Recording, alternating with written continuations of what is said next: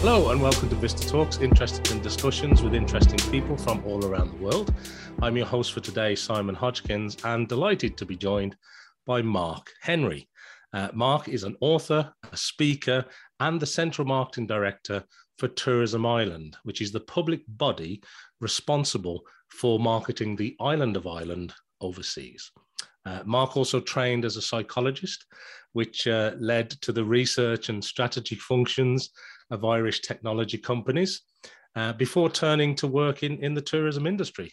Mark spent 2 decades at this stage, I think, telling people all over the world what a great country Ireland is. And Mark, I know, is very passionate about sharing the incredible progress that Ireland has made. So let's go on. Let's get on to the show because I've got a lot I want to ask Mark. And Mark, you're very welcome.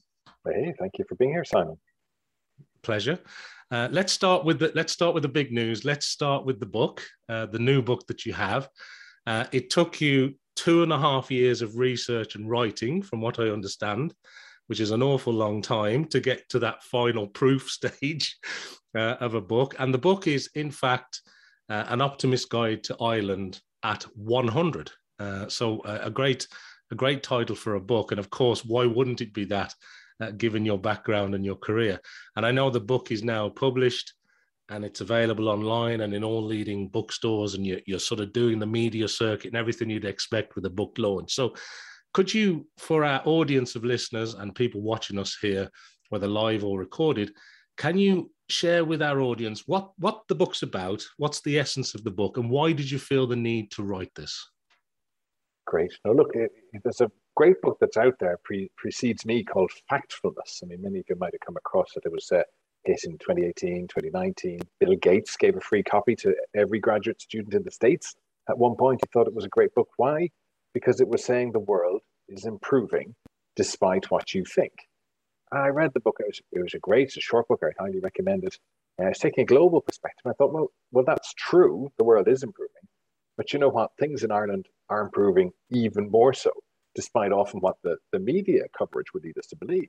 So I started to dig into this, started to look at the same data sets for Ireland to say, well, how has life for Irish people improved? And of course, next year, yes, we have a big anniversary, a big birthday. It's our 100th anniversary as an independent nation. So I said, right, well, 100th anniversary, let's look at 100 remarkable things that Ireland has achieved in its first century. And, you know, the evidence is there absolutely to support that. The United Nations says that Ireland has the second highest quality of life on the planet today. The second highest. Why? Because they say, well, you know, we live longer than ever before. In fact, we live 25 years longer than people did 100 years ago at the foundation of the state. They say we're highly educated. Indeed, the numbers of people coming out with third level qualifications, in fact, the number of people, adults with third level qualifications in Ireland has doubled in just 20 years. It's now the majority. More than half of our working adults have a third level qualification, one of the highest in the world. And the UN also said, well, of course, also Ireland's income levels are very high. So people have the means to live a long, fulfilled life.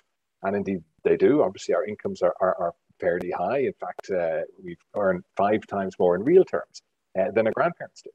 So, and all the criteria that you care to look at, economic, health, and broader, political, I look at economic, educational, I mentioned, on all these criteria, Ireland is doing extraordinarily well, has seen extraordinary progress. And indeed, in the UN ranking, they first started in the 1990s. Ireland was 23rd. We're now second. No other developed nation has had such extraordinary growth in terms of its quality of life over those last 20, 30 years. That's incredible, Mark. Just those stats are mind-blowing. And the little sign that you have behind you, it truly is an optimist guide to Ireland at 100, absolutely. And I wanted to maybe just touch on a couple of points that you said there, because when the Irish state was formed back in 1922, Ireland was probably one of the most poverty-stricken nations in Europe. Talk about a transformation, of course. And now you mentioned that it's got the second highest ranked in quality of life, which is incredible when you think about the short period of time in relative terms that has passed. But I wanted to ask you maybe a flip question to that, which is, what do you think are the next challenges that Ireland needs to address if it's going to maybe sustain that progress and maintain its position? Because we're flying pretty high in that ranking at the moment. But from your perspective, you've looked at all the facts and the figures. What do we need to do, or what are the challenges that you see to maintain that, Mark?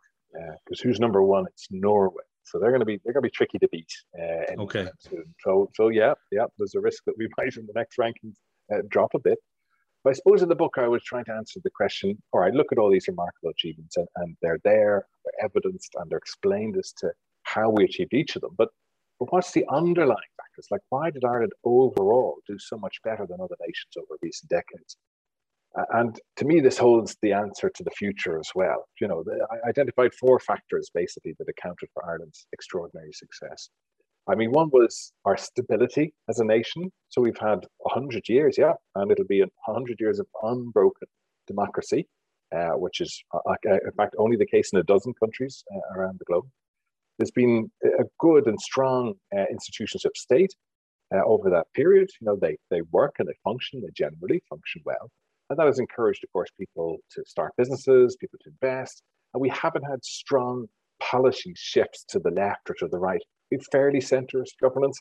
And for better or for worse, that stability has delivered for Ireland. That's one of the factors. And again, to the future, sustaining that's going to be important.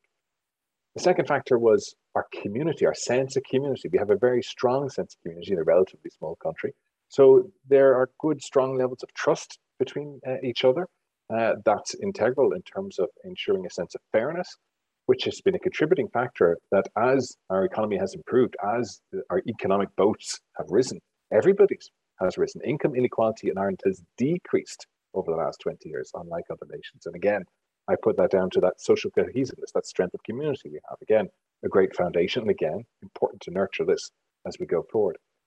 But I think it was that education in particular that, you know, was the water that fertilized the fertile ground there and helped us to grow up and to fulfill our potential. I mean, this fact that, as I say, more than half of adults now working age have a third level qualification.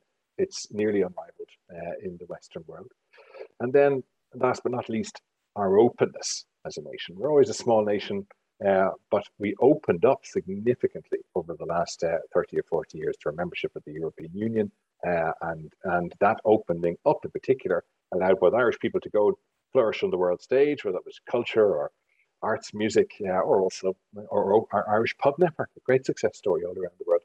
But also, of course, we're open for influences to come into the country and opened our mindsets that let us look and learn from what was happening elsewhere in the world. And of course, we invited in investment.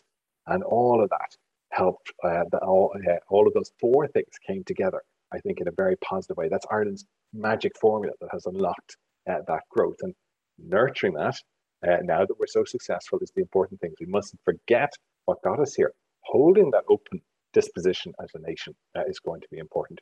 Preserving that investment in education. It's not what it was. Our investment in education at third level per student is actually half what it was before the last Great Recession. So we're tripping up there.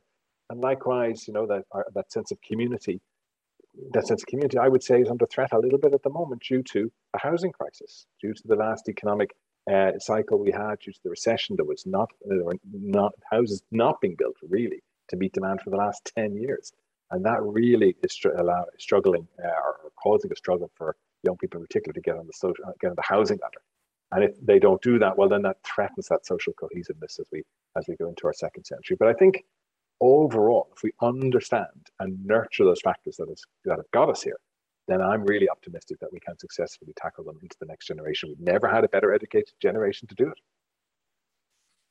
That's incredible, and there's some great facts in there, and it kind of made me wonder what surprised you the most when you're looking at all this data. Are there any that sort of stuck out that you just went, that's incredible, or you know, from any shape? You're talking a lot there about the Irish diaspora around the world, of course, the Irish technology companies that have been very successful globally, internationally, and whether it's technology or travel or retail or life sciences, there's an awful lot going on from an Irish perspective internationally. But you've also talked about sort of that inward as well as the outward presence of that. But what was the data, Mark, or was there anything that sort of jumps out where it sort of surprised you? Well, I think there was, to be honest with you, a lot that surprised me when you look at the scale of the change. But I'll tell you something that I was a little bit left of field that I was really pleasantly surprised at, which is that the kids are all right. The next generation, our kids today, are honestly having a very positive life, and that's reflected in their behaviors. So, for example, the use of illicit drugs or alcohol has plummeted. The amount of kids who are smoking in just 20 years has dropped, or have tried cigarettes has dropped from 3/4 to under a quarter. And the small number who are using cannabis has halved. Those using alcohol is still high, but it's on the way down. In terms of juvenile crime, again, it's halved in 20 years in terms of the cases coming for the criminal court or youth who are engaged with the criminal forces. Teen pregnancy is nearly completely eliminated for those under the age of 18. It was a big factor 30 years ago. And the kids' activities in terms of sports and so on is actually very good in the European context. So I think, overall, the kids are all right. I mean, I actually end the book with a quote that I found in a study of optimism, is comparing countries across the globe in terms of optimism and what factors were contributing to that and how countries were ranked. And the study concluded that the most optimistic people in the world may be young, economically secure, educated women in Ireland.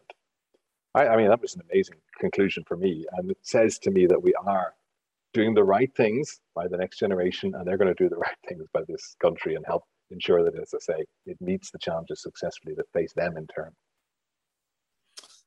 That's very interesting, because those aren't the kind of things that you hear an awful lot in the media. That's kind of not the narrative. That's not the story, is it? So, they're great points. Thank you for sharing those, Mark.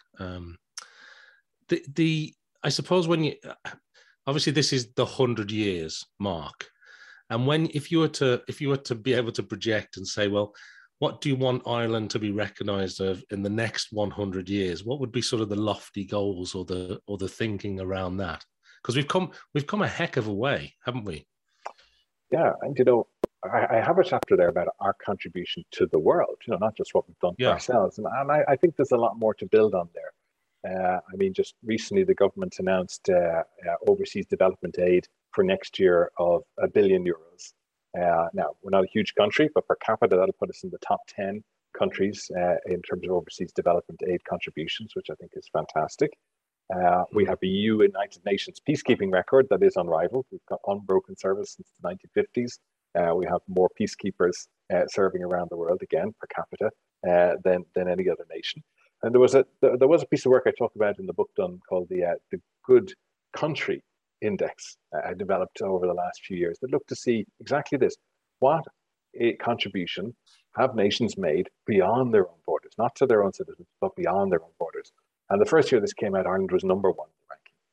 That's declined a bit since, which I spoke to the author about, interviewed him in the book, and he said, well, we really changed the criteria a bit. But, Ireland is still well up the rankings there. I think to go up that chart would be my ambition for Ireland for at least the next few decades. And I think that there's a dimension in that we haven't tackled yet, which is our contribution to climate change. I have a chapter in the book about some of the things we've talked about, the challenges that face us for the next 100 years.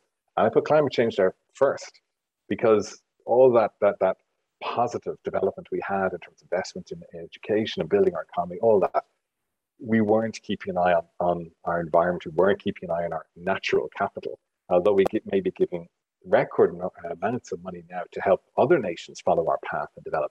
The point is, if we don't curb those climate emissions, then of course we're taking with one hand and giving back with the other. So there's a lot of work to be done on that. But as I say, we've got the smartest, most well-educated generation ever. I think we can face that challenge successfully. Ever the optimist, Mark. That's fantastic. So look, we're exploring these 100 remarkable sort of achievements over Ireland's first 100 years as an independent nation. You've identified a number of four factors that account for Ireland's sort of extraordinary success that we've been talking about here today. And you've also touched on 5 prominent psychological biases that prevent us from sort of easily acknowledging how far we've come. And I'd wonder if you could maybe highlight or maybe just expand on that a little bit, because I thought those were fascinating for our listeners. Yeah, I have a whole chapter on the book on why this stuff is hard to believe. because, of course, that's not the news cycle and that's not the common perception. Oh, you've never had it so good. No, no, no. What about all these problems? And as you say, there are psychological biases that drive us towards not seeing the full picture, towards not seeing the positive picture. And I'll touch on a couple of those, as you say. I mean, one of the first psychological biases ever identified, actually, in the 1970s, was a negativity bias. We prefer the negative. I mean, it makes sense in evolutionary perspective. It was the long ago ancestor who spotted danger, who spotted the predator in the high long grass that lived to tell the tale. So we are prone to seeing risk and to evaluating risk and to thinking of survival, and that's where we've come from. But there's a good study done in Canada there, McGill University. I talk about where they brought in volunteers and they sat them down at a computer and said, we're doing an eye tracking study. We're going to get the eye camera calibrated. So just sit down there and just browse through that website. There's a collection of news articles there. Just browse through them there while we get the camera set up. And in truth, of course, there wasn't any eye camera. Nothing to do with that at all. It was to do with the news articles that were in front of them, which were perfectly balanced between negative and positive. And of course, you guessed it, people tend towards reading the negative news. And in fact, those who said they were most interested in current affairs were those who read more negative news articles than those who didn't. So that's our natural tendency. Now, the problem, though, is that in our current environment, where we've got to in the last 20 years, is an always-on news cycle. It's 24-hour TV, and it's in our hand or in our pocket all the time. And the ability for us to absorb that negative news, to chase it down like never before, to absorb it and suck it in, is actually a little bit damaging. Again, there was a study done by researchers who looked at the Boston Marathon terrorist attack a few years ago. And they looked at people who followed the news cycle closely, to say using social media, using the news channels. And those people had higher levels of anxiety about the event than those who knew somebody who was there, and those who had a friend or relative who was actually at the event. Because we can go down a rabbit hole of doom scrolling, and that actually isn't healthy for us. And that leads us to believe, oh my God, bad news is everywhere. There's more of it than ever before. More of this than I remember 10 or 20 years ago. Therefore, things are getting worse. And the cycle is feeding a bit of or the technology, I should say, is feeding, allowing us to amplify those natural biases. I mean, another one that's well known is this, I call it progress attention deficit. Well, think of that a metaphor, you've heard it before, of they put the frog in the water and they boil the water gradually, and the frog doesn't notice until it's too late, and he's boiled to smithereens. Doesn't happen in real life, I'm sure. The frog apparently always jumps out. But the analogy is saying, okay, well, the change can happen so slowly around you. It can be negative. You don't notice it, but the next thing, you're swamped. But if you turn that on its head, there is truth in that, but this is also true for positive progress. Our attention spans are very short. There was a study done in the States. They looked at Twitter weather tweets. They looked at 1.5 billion tweets, picked out 60 million that had a weather-related thing, did a huge, or weather-related comment. They did a huge piece of work to look at what the local temperatures were in the area where the person was tweeting from, to say, oh, it's really hot today, or it's really cold today. We never believe this weather. And they tried to say, well, how long are people talking about? What is their reference period here? And the answer is 5 years. Beyond 5 years, people forget what the weather was like. Something that would have been extraordinary compared to 10 years ago or when you were a kid doesn't even matter, doesn't even feature as a comment anymore. So we really have short attention spans, which don't help us see that positive progress over the longer term, actually. But again, makes complete sense when on average, up until the modern era, human beings only lived for 35 years. You grew up, you contributed something, you reproduced, and you were gone. So change didn't happen. You lived the same life your great-great-great-great-grandfather did as well. That's not the case anymore. And our brains are not that attuned to spotting those longer term trends. Hence the book. Hence, in fact, let's put a bit of context around this. Let's put a bit of facts around this and actually take a bit of a step back and say, wow, maybe some of my psychological biases are misleading me in truth about what's really happening. I find that fascinating because you're absolutely right. You've only got to go back a small number of generations, and the average lifespan globally in most places in the world drops significantly. And through modern technology, modern medicine, different lifestyles, different eating patterns, different exercise patterns, we're all living longer. But the news cycle, that 24-hour media push, is just getting faster and faster and faster. And yet it's interesting when you look at the evolution of the species almost, and how we've adapted. In some degrees, we've come an awful long way. In others, we're still catching up here. I think for anybody who's listening to this, who fancies a little bit of optimism, they should certainly dive in, because there's an awful lot of optimism in this book around Ireland at 100. There are reasons to be happy, Simon. And we're going to have to wait till they give us those little brain implants that, ensure that the rational part of the brain kicks in over the emotional bit. We've a bit of a way to go, but that is the answer to all of those things. When you look at the research, how do you counter those biases? The answer is you switch on your cognitive capability. You stop just scrolling, you pause, you switch on the rationality, you apply logic, you apply the context, and all of a sudden then you see things differently and actually more accurately. Very good. And a lot more of that required, I think, in lots of areas. But thank you for sharing that. I can't let you go, and I don't want to wrap up before we touch on another important aspect, because we talked a lot about the book here, and it is fascinating. Highly recommended to everybody who's listening. But I wanted to talk a little bit about your sort of the day-to-day role as well, because you, as the Central Marketing Director for Tourism Ireland, you're basically showcasing the country, overseas, around the world. So maybe could you just tell us a little bit about your responsibilities there, because it's, this great sort of optimistic 100 years, it's all fantastic, but in your day-to-day job, you've really got to get out there, haven't you, and spread that message. So tell us a little bit about your role there, Mark. Yeah. So Tourism Ireland is kind of a unique body, actually, in a way, because it represents two countries. It represents Northern Ireland and the Republic of Ireland overseas. So we're promoting two destinations. It's a result of the peace process in Northern Ireland and the recognition that from a tourist perspective, borders don't really matter. If they're coming for a week-long holiday, they want to tour around, and it's whatever the best thing is to see and do in the island of Ireland is what's going to impact on their holiday making choice.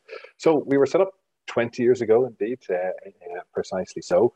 And I'm the Central Marketing Director there.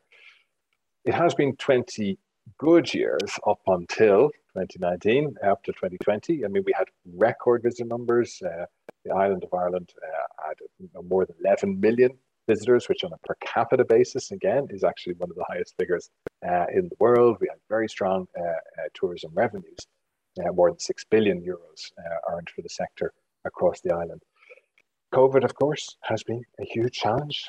Needless to say, it all went to zero from an overseas perspective. It's climbing back slowly, but we're quite optimistic. We have been ready to relaunch Irish tourism, to restart the sector for more than a year now. We're finally out there. We're spending significantly, encourage people to press the green button and come to the island of Ireland. So, green for go, hey, green for the island of Ireland. This is the place you should be to restart your tourism experiences overseas. So far, so good. I think there's a lot of optimism about the year ahead. I think there are a lot of positive prospects with a lot of carriers. Bring your roots back very quickly. They have the airplanes. They're sitting there. They want them in the skies. We can certainly see consumer demand is there. And people have moved their mindset now into living with COVID. They used to say, oh my God, COVID's high. I'm not going to travel. With so much vaccination and so on around the world and safety measures in place, we've actually now seen people go, I'm going to travel, COVID or no COVID next year. And that's an opportunity for the island of Ireland as it is everywhere else. But we'll be out there flying the flag for the island and doing our best to win our market share. Yeah, it's been very tough. I know one of the episodes that we did a little while ago was with somebody who represented Sweden. And, sort of like what you're saying, that the job sort of flipped completely because, all of a sudden you couldn't bring anybody in. It just was off limits. Everything was shut down. Nobody was flying anywhere. And so all of a sudden they had to sort of completely go back and talk to their own citizens to experience tourism within their own country. And I know Tourism Ireland's done an awful lot around the staycation model, which has been a great help. But you mentioned as well, carriers like the US routes have opened up significantly, haven't they? Only very, very recently. So there's a lot changing very quickly when it comes to travel and hospitality. Yeah, exactly. I think everyone switched to domestic holiday taking, which is very positive and was great for as you say, our colleagues, for example, Tourism Northern Ireland, who drive domestic business up north, they did really well because they opened up before the Republic of Ireland did in terms of restrictions. They won a lot of business, but then the Republic of Ireland then had a great summer. But the summer is quite short when you're talking with the domestic market. As soon as the kids go back to school, that's basically when things start to shut down pretty quickly. Normally, international visitors fill that gap. September is actually the second busiest month in Ireland for international tourists after July, because the capacity is there and they're still on their holidays and they love to come here. So the weather's not too bad. So we've, we're hopeful that again we're going to see a pretty, I don't want to say whiplash recovery, but there or thereabouts next year. A significant and a meaningful return, subject, of course, to the disease and where that course that takes us. Of course. And just while we're talking about nations as well, I mean, Ireland is absolutely deemed among sort of a world-leading brand when it comes to the sort of the country stakes. But I discovered that you actually wrote a book about this, and it was titled, if I've got it right, Nation Branding. Was it in Europe? Yes, I wrote a chapter. I wrote the Ireland chapter within. Okay. Very good, because how countries are branded and people's perceptions of countries can be quite fluid. You've obviously got government, politics, news, media, business, tourism. Everything plays a part in that country's story, doesn't it? You see, and what is best case? What is the best practice in terms of country branding? And my argument was, well, actually, the right model can depend on the country. So a lot of people say, well, look at New Zealand. It's 100%. Pure New Zealand, that's used in everything. Look at the great campaign for Great Britain, that's used for culture and arts and tourism and investment and, innovation. It's used for everything. We don't have that in Ireland. We don't have a single overarching brand. We have a food brand for Bord Bia, the food organization. We have a tourism brand for Tourism Ireland to live with. We have a foreign direct investment, kind of a brand, I suppose, but it's a lot more about the business facts that the Industrial Development Authority, IDA Ireland, use. So we have a sectoral approach, but yet in each of those areas, Ireland is massively outperforming its competitors. That's the argument I'm making. In terms of tourism numbers, I mentioned earlier, per capita, one of the best in the world. In terms of foreign investment, we are the second best in Europe, as my book says, in terms of driving jobs per capita, but actually number one when you look at the value of those jobs, number one in the world, actually, in the last 10 years in driving the value of foreign direct investment created jobs. So my argument is that, okay, there's no one size fits all here. An approach to nation branding that is about the experts in each sector doing the right thing to target their audiences, to promote their product, in our case, has proved more successful to date than having an overarching brand. And to me, that's as much a lesson for other destinations as the book of case studies is, and contrast with places like Britain and Slovenia and others who followed the single nation branding model. So look, when it comes to the facts and the optimism and Ireland, you're a bit of you're the expert on this now, Mark. But I wanted to ask you, and you may not be able to answer this, I'm not sure, but have you got a favourite part of the island of Ireland? Catch me out on that one. Well, of course, I'm happy to advise people that there's wonderful things and experiences we had all over every part of the island. But I think it depends on what you're looking for. I think for me, I'm in Dublin, so to me, a day trip destination that's great is Belfast. I think there's Titanic Belfast is a world-class experience. And early in next year, we're going to see a Game of Thrones visitor attraction, a studio tour that's going to be really, really world-class.